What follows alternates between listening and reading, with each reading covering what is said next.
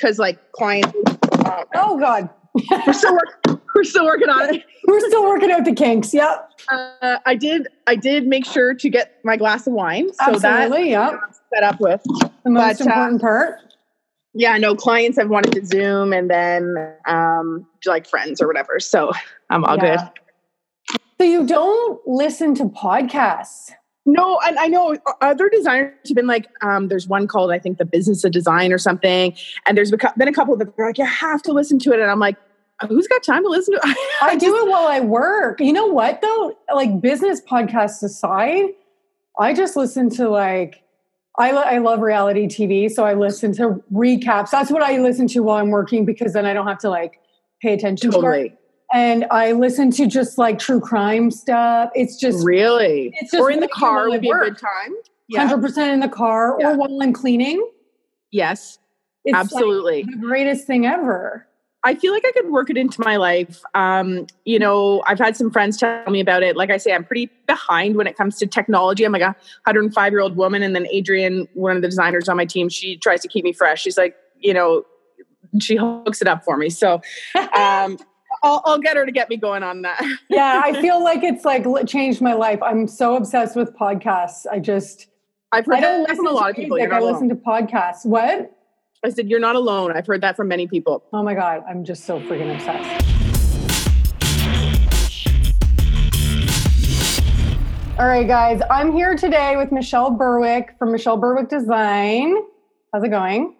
I'm great. How are you? Good. I'm excited because I've more recently, when I first started my podcast, I wasn't getting that many local people. Yeah. And I think it was because I was inviting people I would be like in like Facebook groups too. So it was easier to ask them and they kind of knew who I was or whatever. So sure. I've only recently started talking to more local people and I'm really pumped about it. Where are you based again? So my office is in Sharon, out of my home currently, which is, I know nobody from the city knows where Sharon is. It's 5 minutes north of Newmarket. Okay. I was like, it's Sharon. The country. I know everyone has the same blank look. I was like, I feel like I should. No. It's all okay, good. cool. And do you work out of your home office or do you have an outside office? So yeah, currently we're working out of the home office. In the summer, I have I live in the country, so everyone has a pool and we have a cabana back there. So we were working out of the cabana, tough conditions in the summer. And then in the winter, we've moved down to the basement. So I think we'll be ready, within the year to move out. We just want to be more efficient. We need a boardroom. We need storage. We need a more efficient system when ordering. So all of that can be done when we have a bigger space. So it's on the radar for sure. It's kind of not the worst thing that it hasn't happened yet, given what's happening right now. I know. I actually was just talking to someone about that today, that I was like, thank God we haven't already moved out. Because if I had that overhead of, the lease payment and everything else, I'd be nervous right now. Yeah. Especially like if it was a newer thing too, like where maybe you just started this year and then you're like, oh my God. Well, it's okay. Well, let's talk about that actually. Like what's happening for your business right now with Corona? Like, are you still progressing with projects as much as you can from home? Or are you doing more virtual stuff? Like, what's that looking like for you? You know what? I had a bunch of, because we book consultations usually like a month in advance. So everything was already scheduled. So when this happened, we just kind of canceled everything in person. And those people we put on a wait list, we did offer them like a discounted rate to do it virtually. Really, to be between you and I, no one has gone for it yet. They're like, well, can you really see the paint colors through FaceTime? I'm like, honestly, I don't know. I'm sure I can. Not really, not as well, but that's why you're getting a discounted rate. Right. So, that we did it that way for consultations, things like that. We had three big projects on the go that we're still allowed to work on because they were like residential construction. Most of them are outdoor still, like they're still being framed in, and they can just do one trade at a time. So that's how the guys are working. And I'm still going to site. Typically at the end of the day, when it's just the one GC, we stand 6 to 8 feet apart, whatever. So those jobs are still going, and anything we had lined up to go was, that people are living at home, we put on hold. So those are still on hold. But I've been able to get a lot of design work that I'm able to do from home for like spec builds for builders. They want to furnish all of these models. They're getting ready for June, July to release them. And we've been able to do that from home. So that's been amazing. That's so wicked. Okay. So What, tell us, okay, we were just chatting before we officially started recording about like you started this 6 years ago, similar to me, where you had not worked in a firm, you're self-taught. Tell everybody about your backstory and like what were you doing before this? And how did you get here? Yeah. So I guess I went to university at York University for business. And as I was in university, my sister worked at a car dealership and got me a job at like reception at this car dealership. And then I they were joking around like, who else will pay you to do your homework and write your essays? And I was like, yeah, like it was easy breezy. And so when I graduated university, they offered me another job right outside of university. So I took that, and then they kept kind of promoting me. And so I found myself at like 25 making a ton of money working at a car dealership, but I was just like, I've sold my soul to the devil. Like, this is just not for me. I just can't do it anymore. And I got pregnant during the meantime, I got married and I got pregnant with my daughter. And then when I was on maternity leave with her, I was again, just like needing something to fulfill my soul. So I started this design blog, and then it just kind of grew from there. Like I actually decided I'm going to do 4 friends' houses for free, like one room in each house. And then I took pictures of it and put it on the blog and whatever. And it just grew from there. Then people started that I didn't know started asking me to do it. And it got to the point where I had to go back to maternity leave, and I was doing both jobs. And I was like, this is insane. Like, I can't keep this up. But I found out the day before I went back to work that I was pregnant with my son. So I was like, okay, I'll go back for the 8 more months. And then while I was pregnant with my son, someone reached out to me from like a Facebook mom group or something, and was like, oh, I have this project in the city. It's going to be like one room at a time. We finished a big reno, but we need it decorated. Like, are you interested? So I was like, sure. So I went and looked at that, and they hired me. And so that was supposed to be like over the year of maternity leave. I was going to do one room at a time. And then their house flooded during the ice storm. Oh my God. In December. Yeah. She was at the hospital having a baby, and their like 3 floors of their house flooded. And so the house had to be like gutted to the studs and redone. And so she was kind of like, can you take this on? And I was like, sure. Had you ever done a reno before? Nothing like that. Like small stuff. Balls. Yeah. So I had said to her at the time, I was like, you know what? I'm not formally trained in like kitchen and bath. I was like, I can pick all the finishes. I can help with layout, but I was like, I'm going to need another designer to help me with that. I just wouldn't be comfortable like gambling with your money at that point.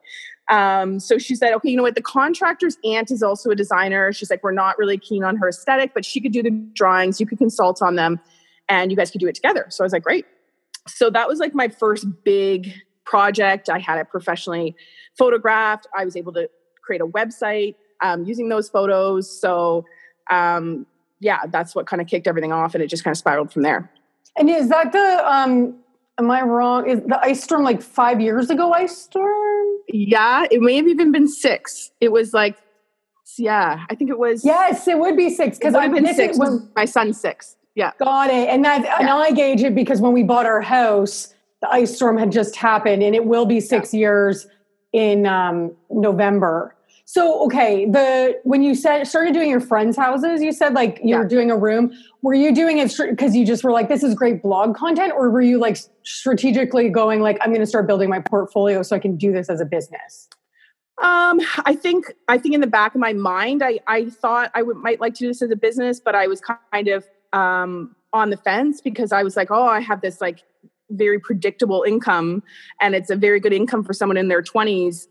And so to leave that to make, what if no one hires me? You know what I mean? So it was in the back of my mind, but I had to kind of like build that confidence to kind of take that leap. And it's hard to go from one to the other because there's going to be several years where you're not at that same income, right? Like you have to build that business. So it's a bit of a leap. Yeah. Yeah. And so what was the first year like then? So you do this lady's house, and then you're like, okay, well, I guess, you said it started kind of there. Can you think back to the first year when do you give okay, I'm not coming back, guys? Like, right. So I gave I'm not coming back.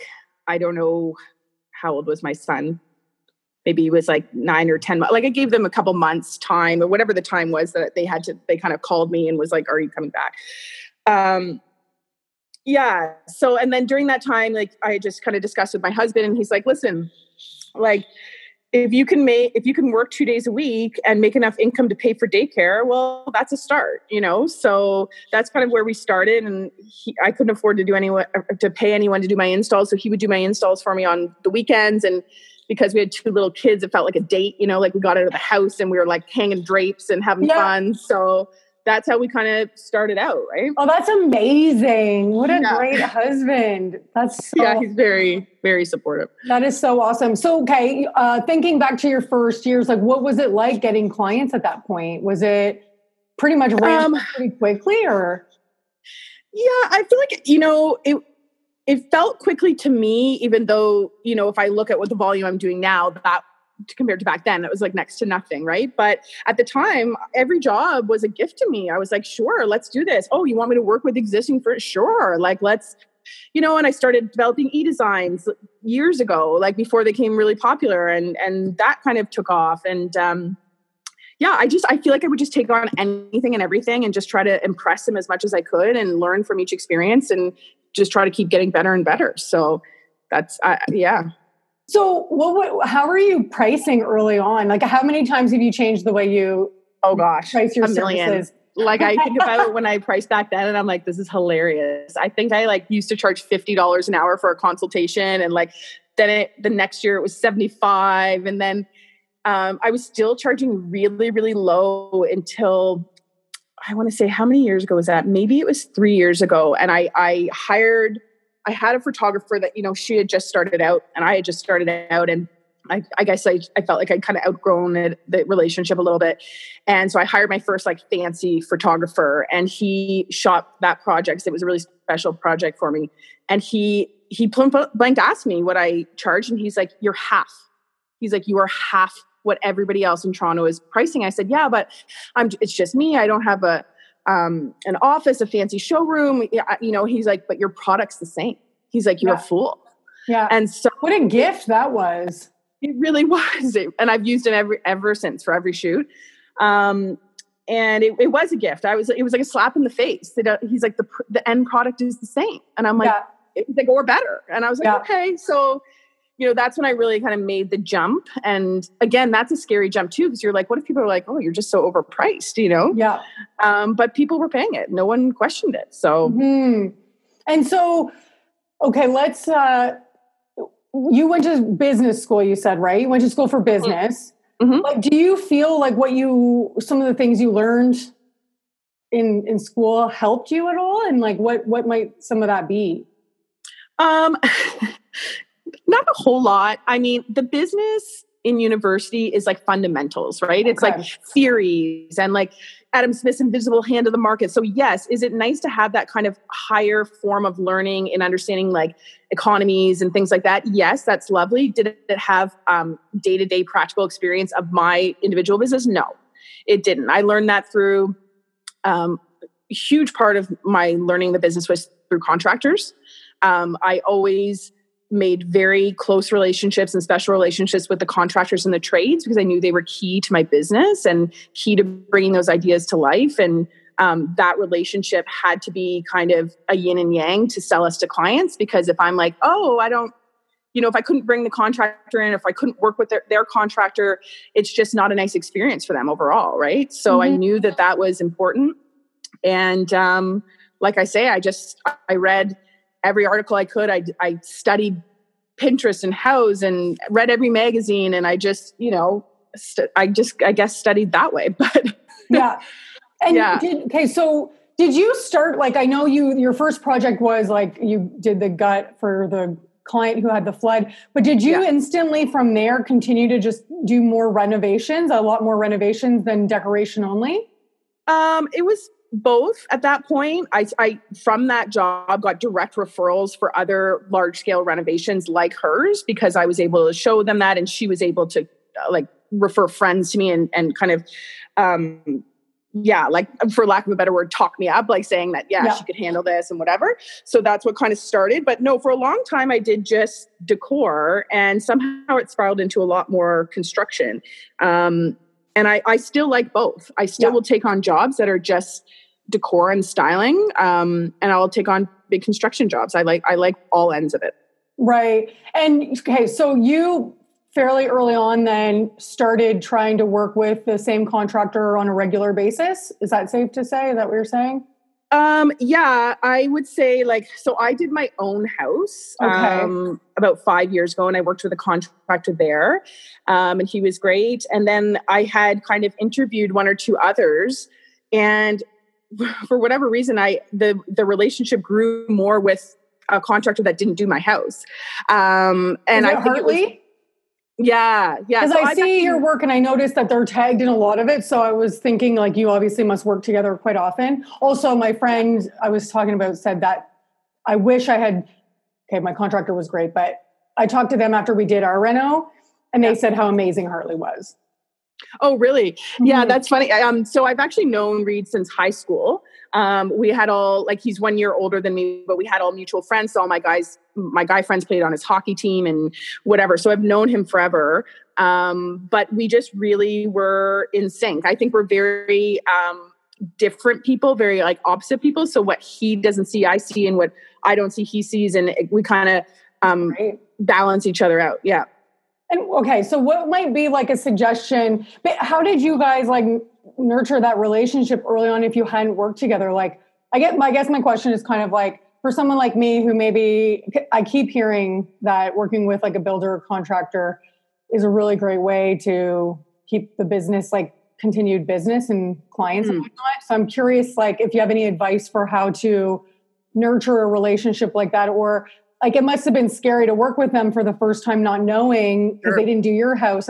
Any advice on that front?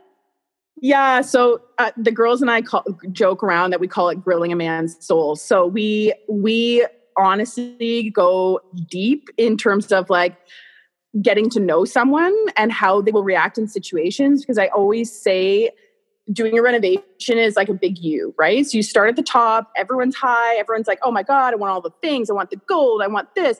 And then it's numbers start rolling in and you start taking apart walls and surprises come up. And then it's they're deep in the gully. They're out of money. They're spending more than they want.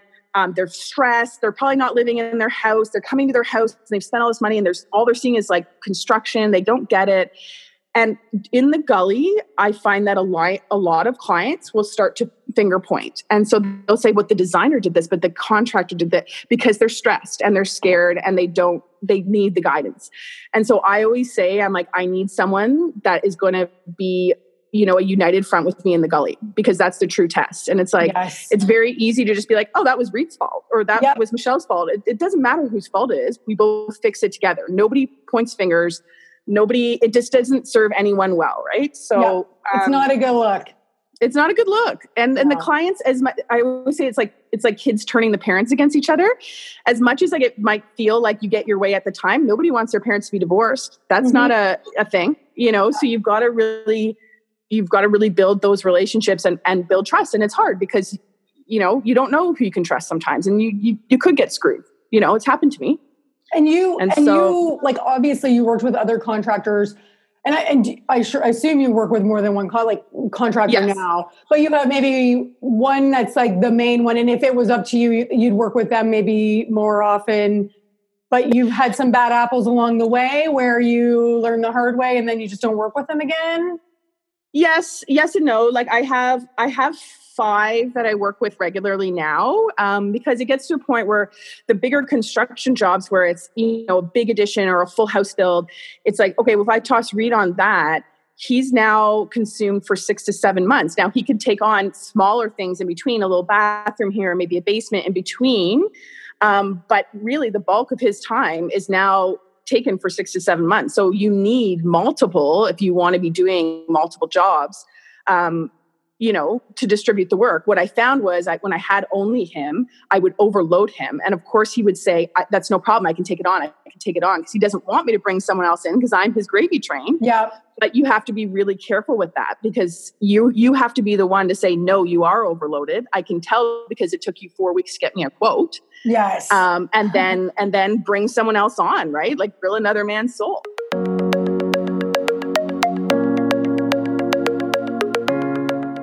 I'm so proud to have Ultralux Linens as a sponsor of the pod. I was already proud to have this amazing company as a podcast sponsor, but over the last few weeks, I guess months, I don't know, who can know anymore? We've all been dealing with such a massive, massive worldwide pandemic. And many, many vendors, many suppliers are doing their part to really give back and to help support the frontline workers. And Ultralux Linens, I reached out to Jacqueline, who is the owner of Ultralux Linens, at the end of March to get a fabric quotes and to get a quote for some drapery, just for, not to move forward with it now, but for when we're ready to move forward, when all of this settles down, whenever that will be. And I wasn't sure if they were still doing work. And she replied saying, bear with me. We're just trying to participate in, I guess, the Michael Garron Hospital Initiative. And it's basically 1,000 mask a week initiative that they are a part of. And they're working with Maxwell Fabrics for fabric donations.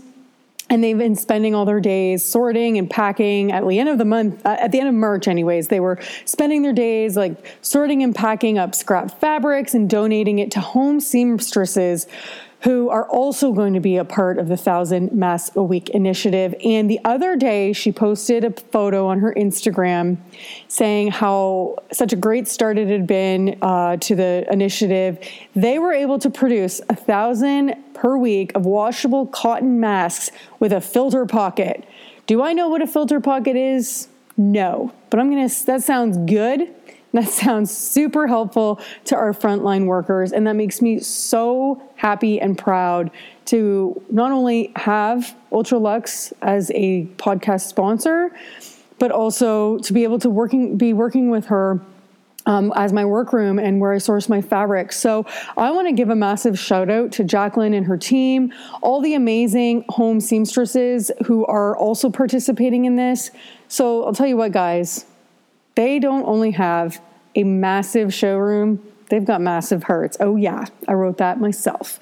But seriously, guys, please do me a favor. Go find them on Instagram, Ultralux Linens. Maybe give them a little love. They're still doing all this, plus helping support their designers. So if you need anything from them, you can go to ultraluxlinens.com and you can shoot them an email and she'll be more than happy to help you. There you go. I'm curious, your experience with contractors, do you find that there's a level of training with what you expect quality-wise that you're like, they've done and you're like, oh, hell no, you're going to need to redo that. And then they get to know, and they tighten up and they get better and better over time. Because that was one thing I assume. Again, I've never worked with a contractor long enough to know that this is true. But I'm like, for example, my contractor, they're young, the guys that helped us with our house, not this room. So don't look at this room. But I like your fabric samples in the back. I have the same. Yeah, it's a disaster in here right now. We didn't do upstairs really, but then I was thinking to myself, like, what's interesting is like, I would assume a trades is only going to get better the longer they're, doing the work. But also there's a level of like, you get in like simpatico where you're like, okay, that is not like, maybe that's acceptable work to you, but it's not to me. And then you tell them like, you're going to need to redo it. And they start to then get better and they tighten it up? Yes. Or do you, okay, so you do have Yes, that. absolutely. Like I'm very active on the job site, and I've heard that from a lot of contractors I've worked with. They're like, oh, I normally, like when I work with a designer, they hand the design plan. I'm like, see you later. Like, that's it. I'm like, I'm popping in once a week. Like, I am like, oh, hey guys, I've got coffee. Like, and I'm snooping around. So you should expect that I'll be there every week snooping around, and I'm not going to accept that type of quality. Right. So I think that helps. I think being there and being active and, getting to know what you're looking at each stage so that you can catch problems or issues with quality before it happens, before it's done. Right. Which is key. I also found because I had never done a reno before and we did our house, I found that I was really glad that I had done my own house and I understood the stages of what things look like when you're panicking inside, and then you realize like, oh no, that was normal. So totally. That was a huge learning curve too. Totally. And it is. And then you can, you can actually sympathize with your clients on how they feel looking at it for the first time. And I always say this to my guys. I'm like, we are mom and dad. We have to be a united front. We have to be confident. And they are craving that from us. If we're looking at this being like, oh, that's no big deal, easy breezy, yeah, we'll fix that. Or this is what it looks like at this stage. Don't worry. Oh, you're just in the gully. You're on the way out. I feel like if we can add some light humor and kind of guide them through that process, it calms them. Right. Okay. So let's talk a little bit about your process with like leads coming in.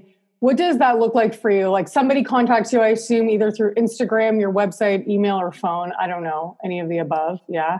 Yeah. And I don't have my phone number on anything because I just find that would be like overwhelming. I'm already overwhelmed. Find it though sometimes. Yeah. I know. The worst is when you get caught off guard. I don't put my phone number even on my business card. And and I rarely answer my phone, but sometimes I'll answer my phone going like, I think this is going to be somebody I need to talk to. And then all of a sudden it's like a lead. It's very rare, but I need to be mentally ready to have that conversation. So absolutely. I'm like, oh, yeah. Okay. So what do you do? What's your process like then when somebody, reaches out for a project? Yeah. So a lot of it will come through my website. So then I, either myself or Shannon, another designer that works on my team, will answer the email. We try to ask as many questions as possible. We're very upfront about budget. I just found for years I'd be driving to like Toronto in the middle, at 7 p.m. And that's, an hour, 40 minutes to an hour drive for me to go. And someone said, oh, we want to get the main floor. I'd spend an hour with them. The contractor spent an hour and they're like, we have a budget of $30,000. And it's like, come on guys, like you're not going to gut a main floor with a custom kitchen for 30 grand. So I'm pretty upfront about pre-qualifying for budget, timeline. I always ask if they have a contractor, if they want me to bring mine, because that can make a difference in terms of pricing and time that it would take for me if I'm working with someone new versus bringing my team in. It's just a lot smoother process. I try to redirect anything from Facebook or Instagram to the website because I find it, again, overwhelming to keep up with DMs.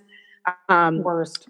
You could have like 50 to 80 a day. And some of them are just like, oh, cool. Or like a smiley face. And some of them are like legit inquiries, but I'm like, I can't keep up with this over Instagram. And so I just always write to them, like, could you please email me or message me through the website or whatever. Okay. So when you're pre-qualifying them, are you getting on a call with them after the email or are you doing this all over email?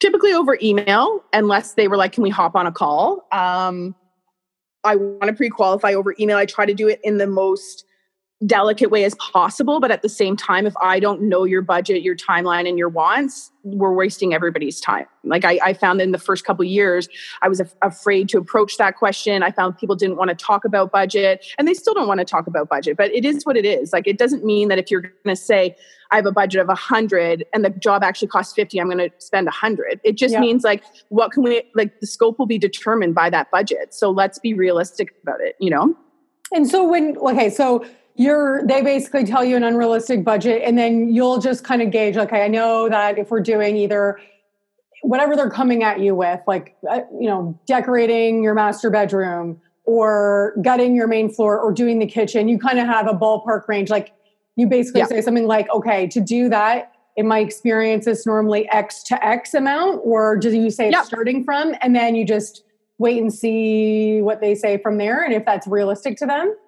Yeah, I'll typically give them a range, or if they're saying like, hey, I have a budget of 100, I want to do my main floor and my stairs and my master bath and my laundry room. And I'll be like, you know what, that's a realistic budget for your main floor. You will not get your master bathroom or your lawn, whatever the case may be. Like, I just try to set realistic expectations right off the hop so that will weed some people out and not waste our time or their time. It's a waste of their time too, if you're kind of leading them on that's an acceptable that you can produce for that kind of budget, right? So, and then after that, if I feel like we're on the same page, then I would suggest to meet. So I would just say, I'll come to the house. If they don't have a contractor, I'll bring one with me, or I'll go first without them. It depends on the scenario, but yeah, and I think a meet, not a consultation. Yeah, they're different for me. So if someone is like, I want a consultation where like, I want ideas, paint colors, whatever, that's a consultation. So you charge hourly for that. If it's like a renovation project where we're just kind of meeting each other and feeling each other out, I don't charge for that. I typically don't. Yeah. And so basically it's like collecting scope too, so that you can see what you're dealing with. And then is the output of that a proposal based on the scope of what they're looking for? Yep. So I'll talk to them about scope. I usually will bring one of my girls with me. They will take pictures and notes, and we don't typically measure at that point. And then I'll put together a budget based on what they've told me, usually room by room. And unless it's like a whole house, and then I would have like an overall and then room by room. And then I'll submit a proposal to them. And your budget for a renovation, you would include construction budget in that, or is it just for your services? So if it's a big construction project, I would come in with my contractor and we would submit 2 budgets. So I would be design and they would be construction. In terms of cabinetry, I can pretty much ballpark it out at this point. I don't need to bring the millwork guy to price everything until we have plans. So whatever, if it's a kitchen, I'll be like, okay, 20, let's say 32K counters and cabinets. And then, I'll just budget it out like that. And I'll just put a little disclaimer in to say like, the prices could go up or down based on your final selections and your final design kind of thing. But it's a pretty realistic budget. Yeah. Gotcha. Okay. And then if it was their contractor that they were working with and you're coming in, would you ask them to get their contractor there for that meet? Or would you just say, I'll give you a budget based on my services, but your contractor will need to give you a budget based on whatever they're doing? Yeah. If it's just an initial meet, I don't think they would need to be there for that. I've never really requested that. The only thing I would say is every contractor works differently, and some are very inclusive and some are not. So I would just say to that client, if they wanted to bring their own in, there could be some overlap or there could be some missing. I have some contractors that don't include anything in terms of sink, taps, backsplash, price of the actual tile, they'll only price install. They won't price lighting. And I have some that will give me a budget for everything. They'll put in tile, $6 a square foot, whatever it is. So I just warn them about that, right? Yeah, because it's not apples to apples and surprises later. Okay. And earlier you said, so the meet and greet, do you try to just get in on that within the next week? Or not the meet and greet, whatever you call them, the meet, after you're okay, we're going to move forward. You're basically within the week trying to get in the house to get the process rolling and get that proposal to them? Yeah, it just kind of depends on the how crazy the schedule is. So yeah, I would try to schedule it within a week or two. And then after that, we typically would need I would always say 2 weeks to get a quote together. Okay. So it's not immediate. I can often do it quicker than that, but I just give myself that lead time and set that expectation in case I have a virtual assistant that does I send her all the information for the quotes and she makes it into a pretty presentation. It's if I send it to her, she may need 3 or 4 days and it may take me 3 or 4 days before I can get to it. So I just try to give myself a bit of a buffer there. Okay. And I think what you said, just so I remember correctly, you're going to send a quote that's really just reflective of you and your services, but your contractor, and you send the 2 together, but it's a separate quote for the construction, your quote for the design. Yeah. And decor, I assume, if you're doing decor as well. Do you normally, if a client says, I want to do construction and furnishing and styling, do you normally go all in and give them a full quote, or do you say, let's stage it? No, and I've had a couple other designers ask me that. They're like, how do you get to finish it to that level every time? I'm like, I typically don't give them a choice. I'm like, here's the price. I don't feel like I make a ton of money on styling. So I call it install day, right? So, the install day, I charge out separately hourly for each of us that are there, including the install guy, including my girls, including me. We're all the same rate. So I drop my rate for install day. It's not a moneymaker. I just cover my costs, but at the same time, it's that's what makes them cry. That's what makes them tell all their friends about you. What allows them to want me to come in and photograph it and submit that to magazines. And so it's a win-win-win. I would call it a loss leader. It's not a moneymaker for me. It's just something I do. And it makes the overall experience for everyone lovely. Right. I like that. And actually, do you, you said you bill hourly for that.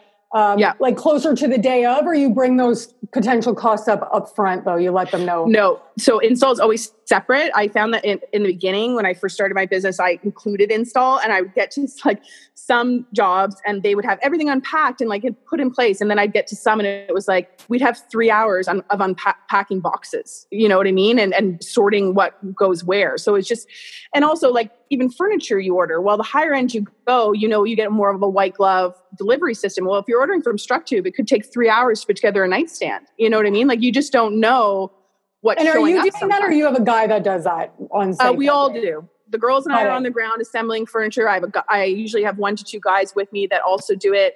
But, if they're hanging drapes and Shannon can put together a nightstand, then, I always say, I'm like, no one has an ego on install day. Everyone is making the same amount. We're all on our hands and knees. Everyone's in it together. It's an intense day, isn't it? Yeah, it is. Those days kill me. They damn near It's a workout. Me. Yeah. You don't do like a whole house in a day, do you? It would depend on the project. We can definitely get through like a whole main floor. If it was the whole house, it would depend. I would need. I mean, I guess there's also multiple of you there as well. Like, you got how many girls? You and how many? Shannon. 2. By the way, shout out to Shannon. Hey, Shannon. For you, Shannon and somebody else, or 2 more? And Adrian. Yeah. So there's 3 of us girls, and then so the deal that I have with my contracts, and I feel like this is kind of the key to success as well. Every time I bring a new guy on, I'm like, you want the gravy jobs that are $500,000, $600,000, $700,000, $800,000? I'm like, that's lovely. I'll give you those jobs. But I was like, guess what? I want your best carpenter that you probably charge out at $80 an hour. You're going to charge me 40. I'm going to charge him out at 60. And I want him every single time. I don't want to train multiple guys. I want the same guy there that knows I want drapes half an inch off the ground and can do it with his eyes closed. And that can like essentially be there to fix or MacGyver anything that might go wrong. Like, I need a brilliant construction mind to do what you're deeming a menial job. You know what I mean? Yeah. That's so smart. I love that. I've never heard that one before. Yeah, I don't know. I don't know if I think a lot of people don't do that, and I'm just very upfront about it. I'm like, this is part of it, because I've had other designers message me and they're like, well, how do you get these guys to do the installs? I'm like, I don't even give them a choice. I'm like, they're doing That was your first mistake. Otherwise you won't get the next job. What do you mean, how do you get them? They do it because I told them to. They want to work with me. This is part of the deal. I like that. I like that. Okay, I'm just trying to. There was a question that I had. Oh, timeline. So, what is how many projects do you ideally like to be juggling at once? Oh, I mean, typically our board ranges from like 10 to 15 jobs.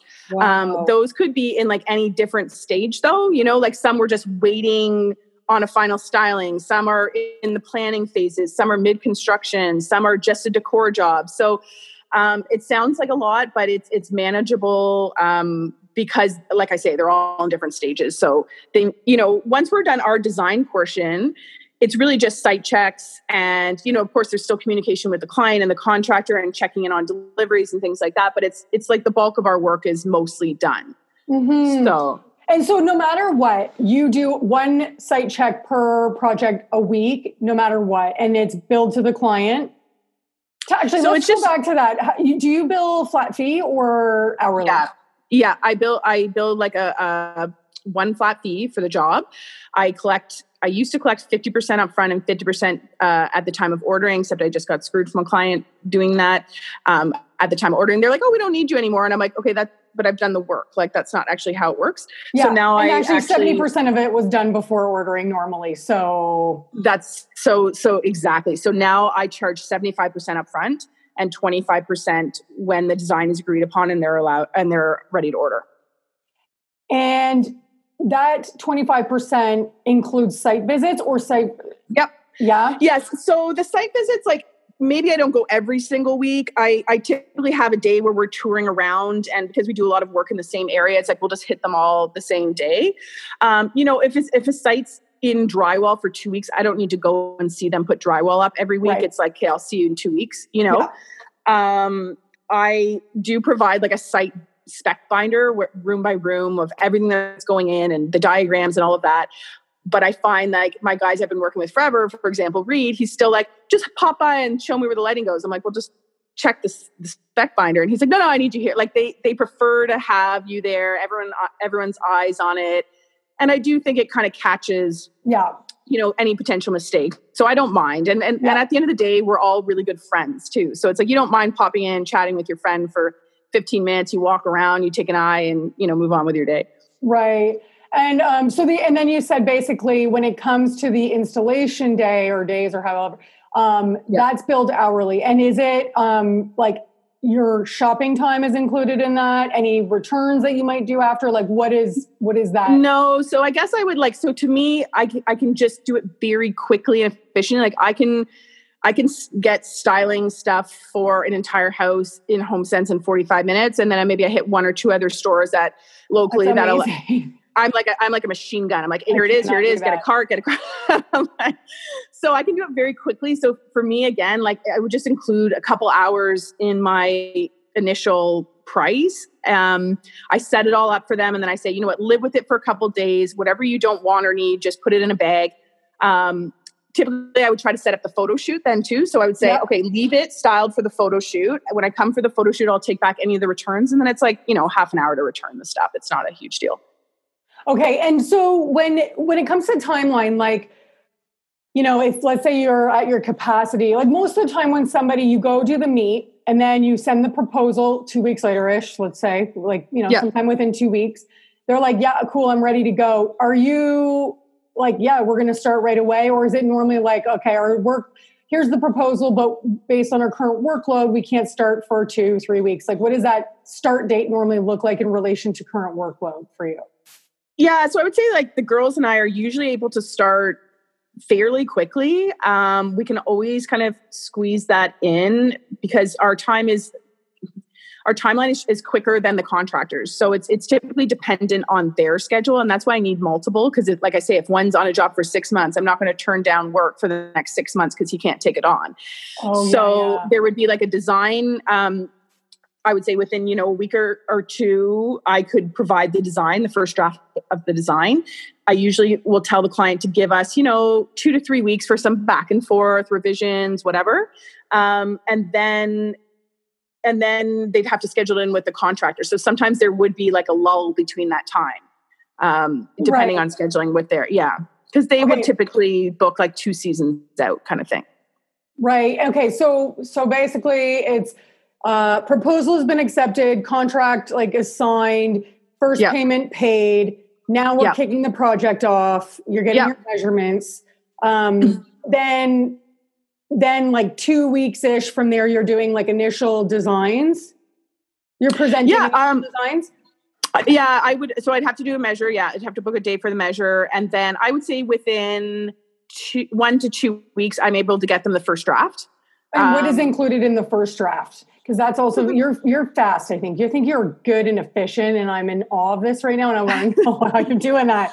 Okay. You know what? We've gotten pretty quick, and like it is again through like trial and error of like that slowed us down last time or that didn't work. And so during this time of Corona, I was like, guys, let's take this time to like even tighten up our processes even more, like call every supplier, find new suppliers, set up these accounts, put it all on the drive so everyone can access it. It's quick and easy. Like you spend so much time looking through emails for things. It's like we've streamlined that process. So everything's on the drive. All three of us can access it at any time.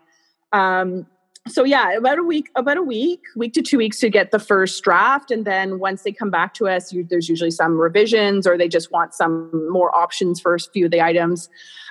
We can usually get that back out within a week. So it just depends on how decisive the client is really. And so, so first draft being like floor plans, it could be kitchen design, finishes selected, all of the finishes selected and furniture. Yep. So we would put together like a virtual, like an email presentation, and the presentation includes vision board. So it's like kind of all the items on one board, and then like kind of a spreadsheet with links to the items, pricing and lead time, floor plans, and any millwork drawings that are needed as well. Okay. My question to you is, if you think back to like your first year, did you find, because sometimes I feel like my problem is like, I doubt myself, or I'm like looking for, there might be a better piece, a better this, a better that. Do you like, is part of your efficiency just knowing like to shut that down, and, or you just become good at trusting yourself and going like, okay, this is. Yeah, you can't. And I say that to the girls, and that's why I still do like 95% of the sourcing. Because they're like, how are you so quick? I'm like, I don't question it. I get like a Spitfire. I can get a whole house done in probably 4 or 5 hours, like a whole 3,000 to 4,000 square foot house. Then it'll probably take another 2 to 3 days to fill in the gaps. Do you know what I mean? Like to find that perfect hook. If I get stuck on it, I move past it. It's like finish 90% of the room, get your ideas out on paper, and then fill in the gaps. Right. And okay, like just for the record, when you say a whole house, you mean like it could be a renovation and furnishing, and you can do that in 4 hours and then you fill in the gaps. That's amazing. But sometimes filling in the gaps takes days. Like it's not. Okay, I know, because those are real, like, I do that so often. I think that's a really good tip, is to just like, okay, this didn't happen. Like set yourself like a time and go like, it didn't happen, move on, go back. Yeah. Move on. Because it might click later anyway, right? I really like that. Okay. When it comes to sourcing, where do you typically like to source? Let's start with finishes. Do you have like your key vendors that you do a lot of your sourcing from, so you kind of know the product and that helps? Or do you go to different tile places all the time? Do you have your own home inventory of like samples? We have some inventory at home. We have a lot of fabrics. We have a fair bit of tile, but typically, I mean, everything's online. So I would say like when I'm doing that Spitfire initial design, I'm doing everything online. Then once we go back and tweak it, we might be like, maybe one of the girls will say, oh, you know what? I like that tile, but I saw one at Sercan the other day and it's actually a little bit cooler. Like it's this one. I'm like, okay. So we do have our like tried and true places we go. Maybe 4 different tile stores, maybe 3 different fabric stores. In terms of the furniture, again, it'll be dependent on budget on where I'm sourcing from. But if it's like a mid-grade budget, we're sourcing a lot from Sunpan, CB2, Urban Barn, sometimes even like Crate and Barrel. I have a local store called Niche Decor. We source a ton from them. We know all of their lines they carry, so you can just go directly to those lines' website. And same with lighting. We have 2 or 3 that we kind of typically look to first. And again, like I think laying the groundwork with the client of like understanding their taste and their wants and their needs, it already helps to narrow that down.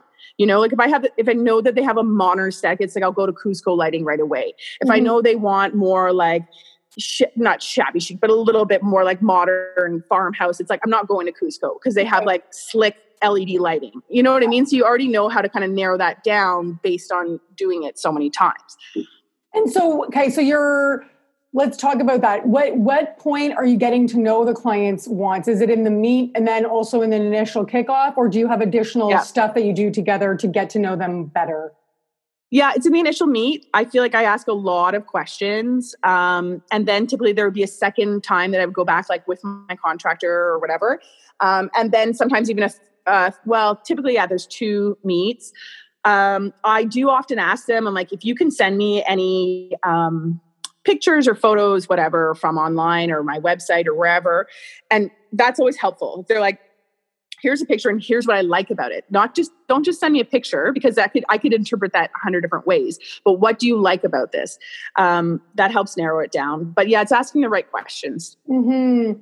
And okay, so you said an email presentation, right? And then do you meet with them later with like physical samples of like the fabrics and the this and the that and all the furnishings, not the furnishings obviously, but something like something that you can really show them how it all comes together. But you want to get their initial feedback and then tweak. And you got it. Because it takes so much time to gather up all those samples, especially if you're doing a full house and we usually do a tray, like a lucite tray, room by room of all the samples. And plus sometimes you have to like drive and get them or pay for them or have them mailed in, so it's very time consuming. So we don't do that until all of the designs agreed upon. And then once we're like, hey, we're on the same page, this is the design, let us get a physical presentation ready for you. And then we have another meeting that typically would last, an hour to 2 hours, where we go through all of the finishes. We usually get some backups as well, because if someone's like, ooh, that's not what I thought it was, I don't want to have another 2-hour meeting with you. I want to be like, well, what about these 2? So we really try to get them to touch and feel and commit during that meeting so that we are then ready to order. Okay. And do you just send a finishes schedule to your contractor who then places those orders, or do you take care of ordering tile and things like that? We order all the supplies. Yeah. Oh, do you? Okay. And how do you guys, okay, let's talk about furniture ordering.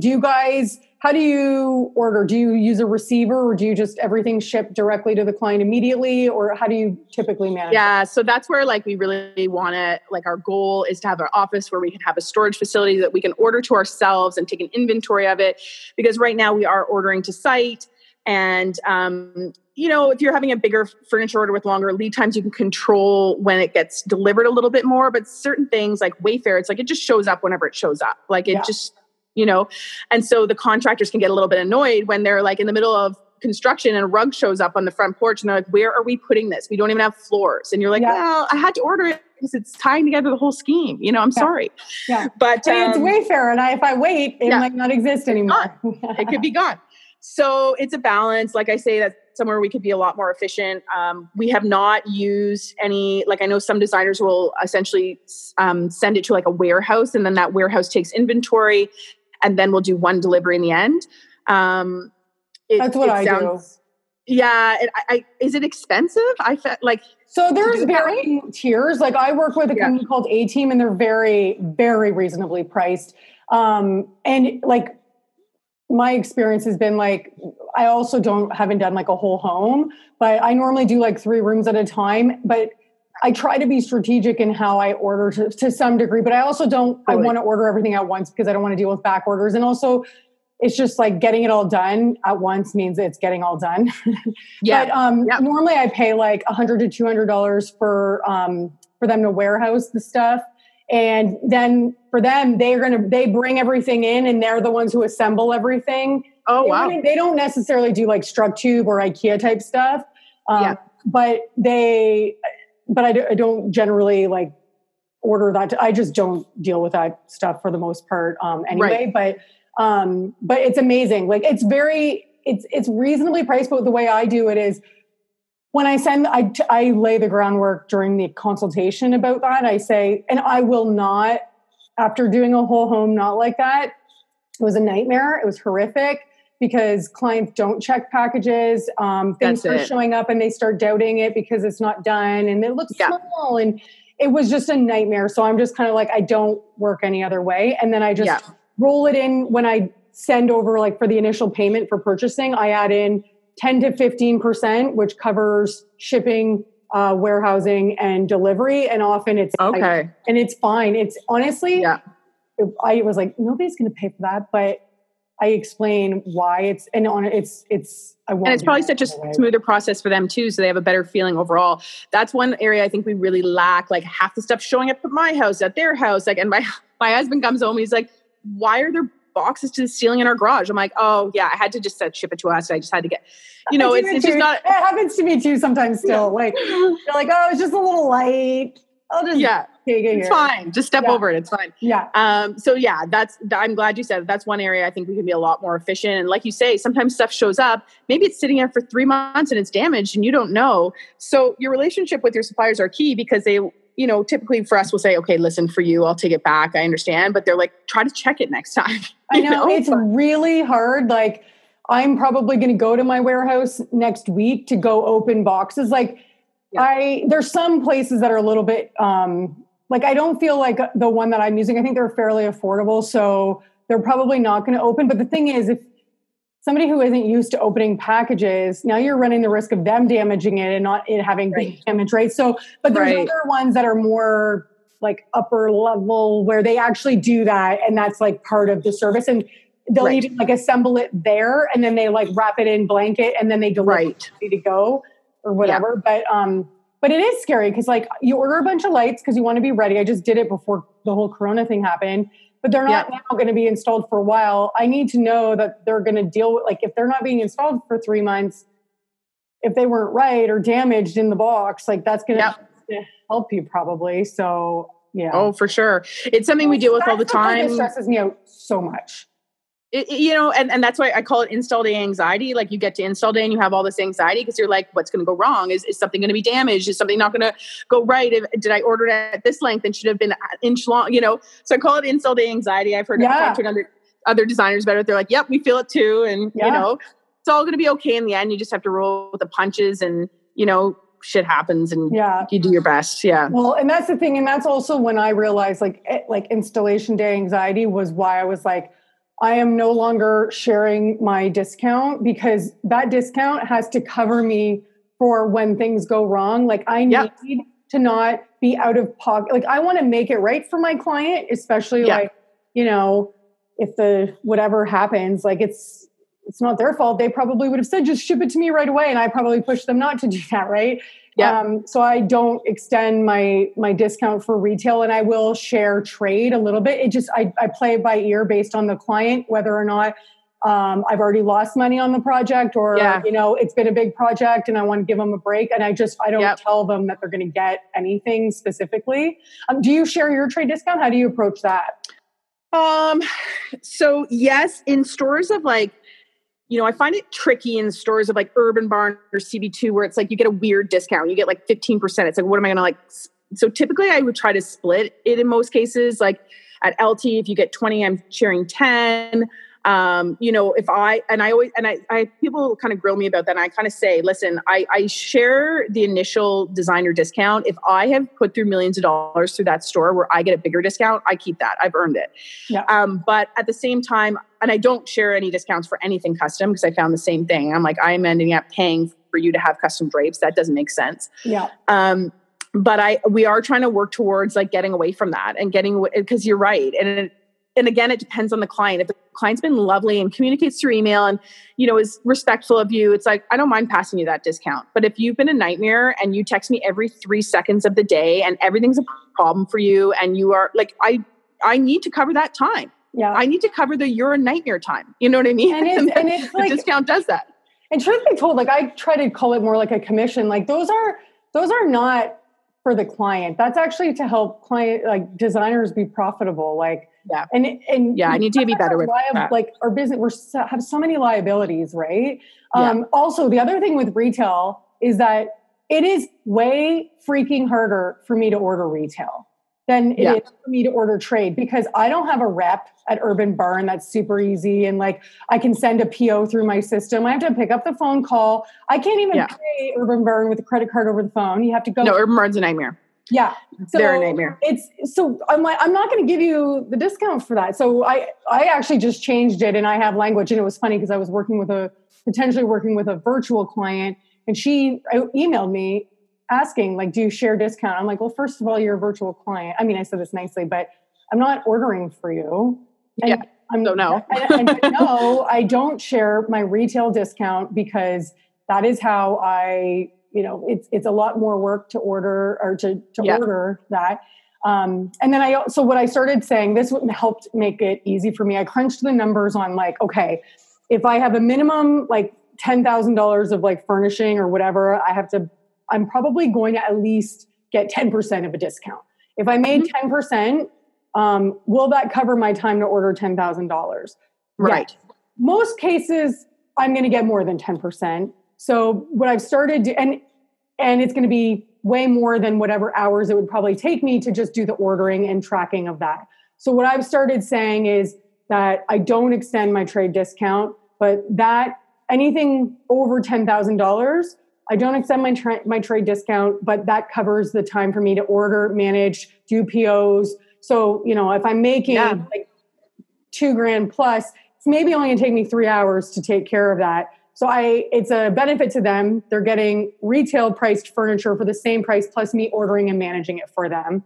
And then if it's less than that, though, it's not going to cover my time. And I say you're billed hourly, but I don't extend my trade discount. And then I just say like, but if I'm ordering trade only, you will potentially get like up to 10%, I say. And it maybe encourages them to want to go trade only, which is much more profitable for me anyway. Sure.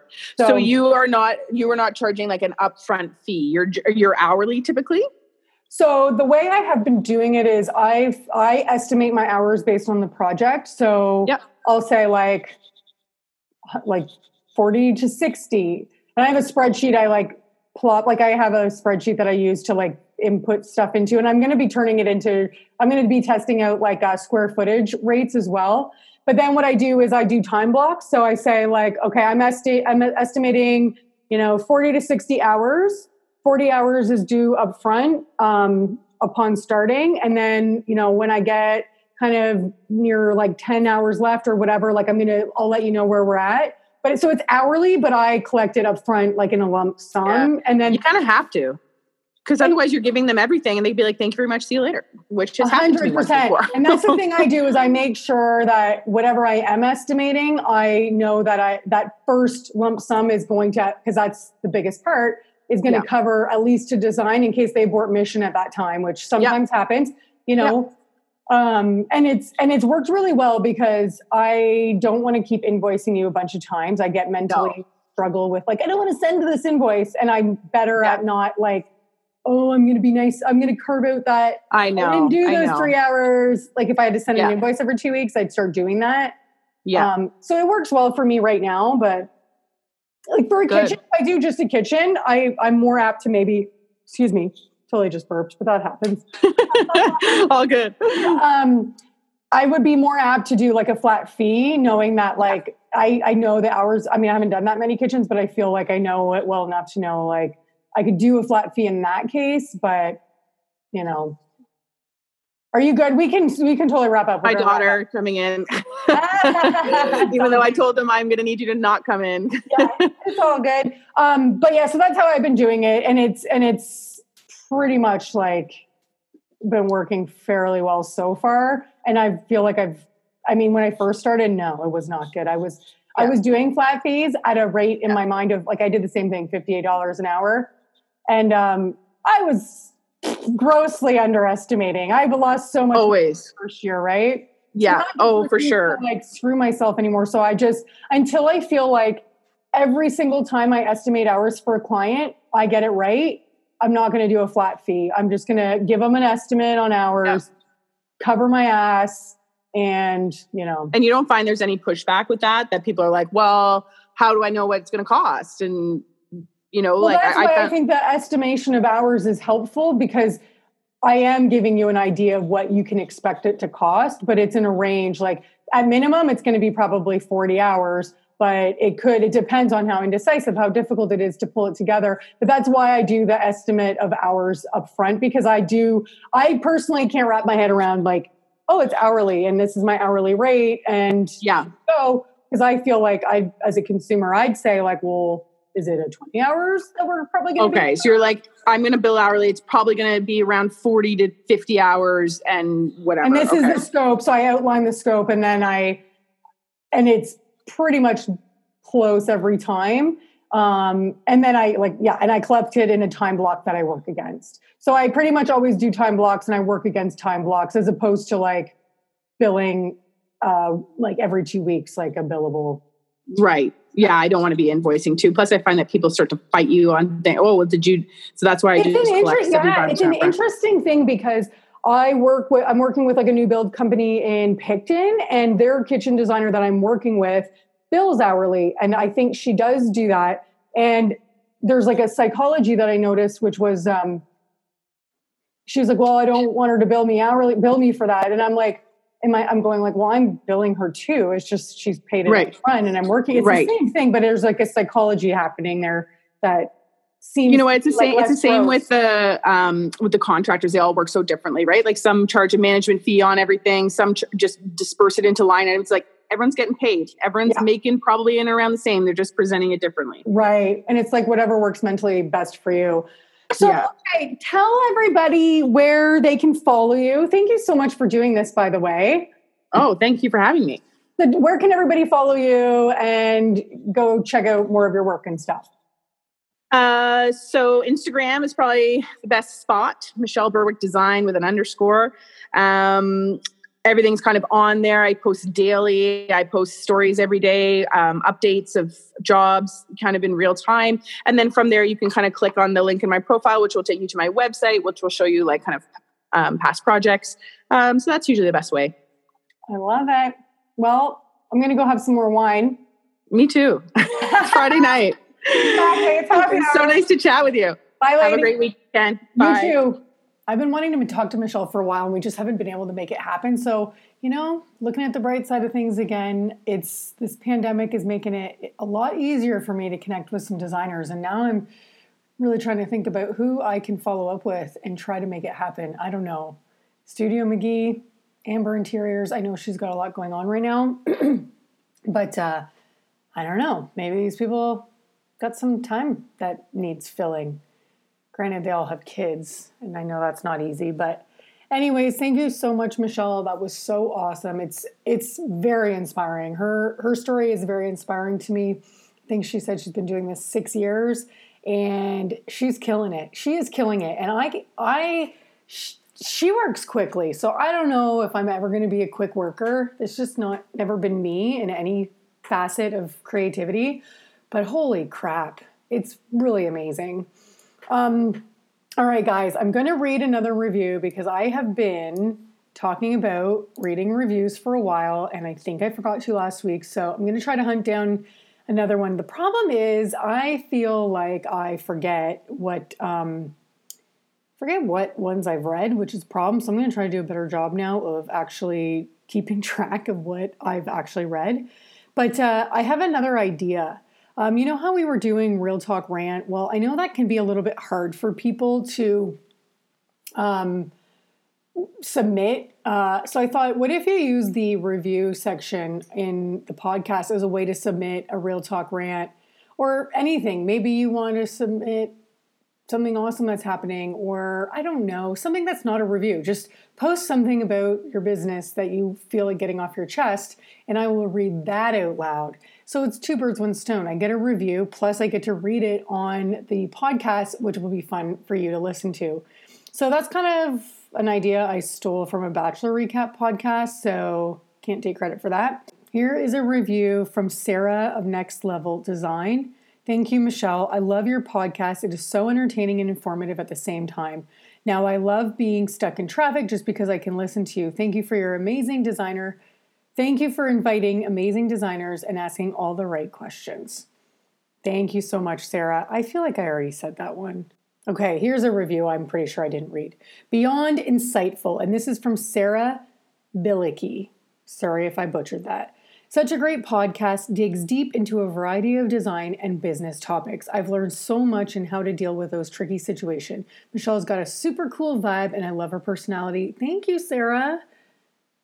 I don't know. Did I read that one before, guys? I'm going to be better. So yeah, please do me a favor and leave a review. Like I said, if you left a review that was a Real Talk Rant, whether it be, how virtual clients are driving you crazy right now, or whether it's how you're really taking advantage of this time to get some stuff done, whatever it is, I would like to read your Real Talk Rant that you've posted in the reviews. What do you think? Let's do it. If you want to follow along further in the journey, you can go to Real Talk Design in Facebook. It's a group. You've got to answer the questions. Please follow us on Instagram at Real Talk Design Podcast. And if you're feeling extra ambitious, you can go also follow michellebennett.design. And that's all I got for now, guys. I will talk to you next week. Wash your hands.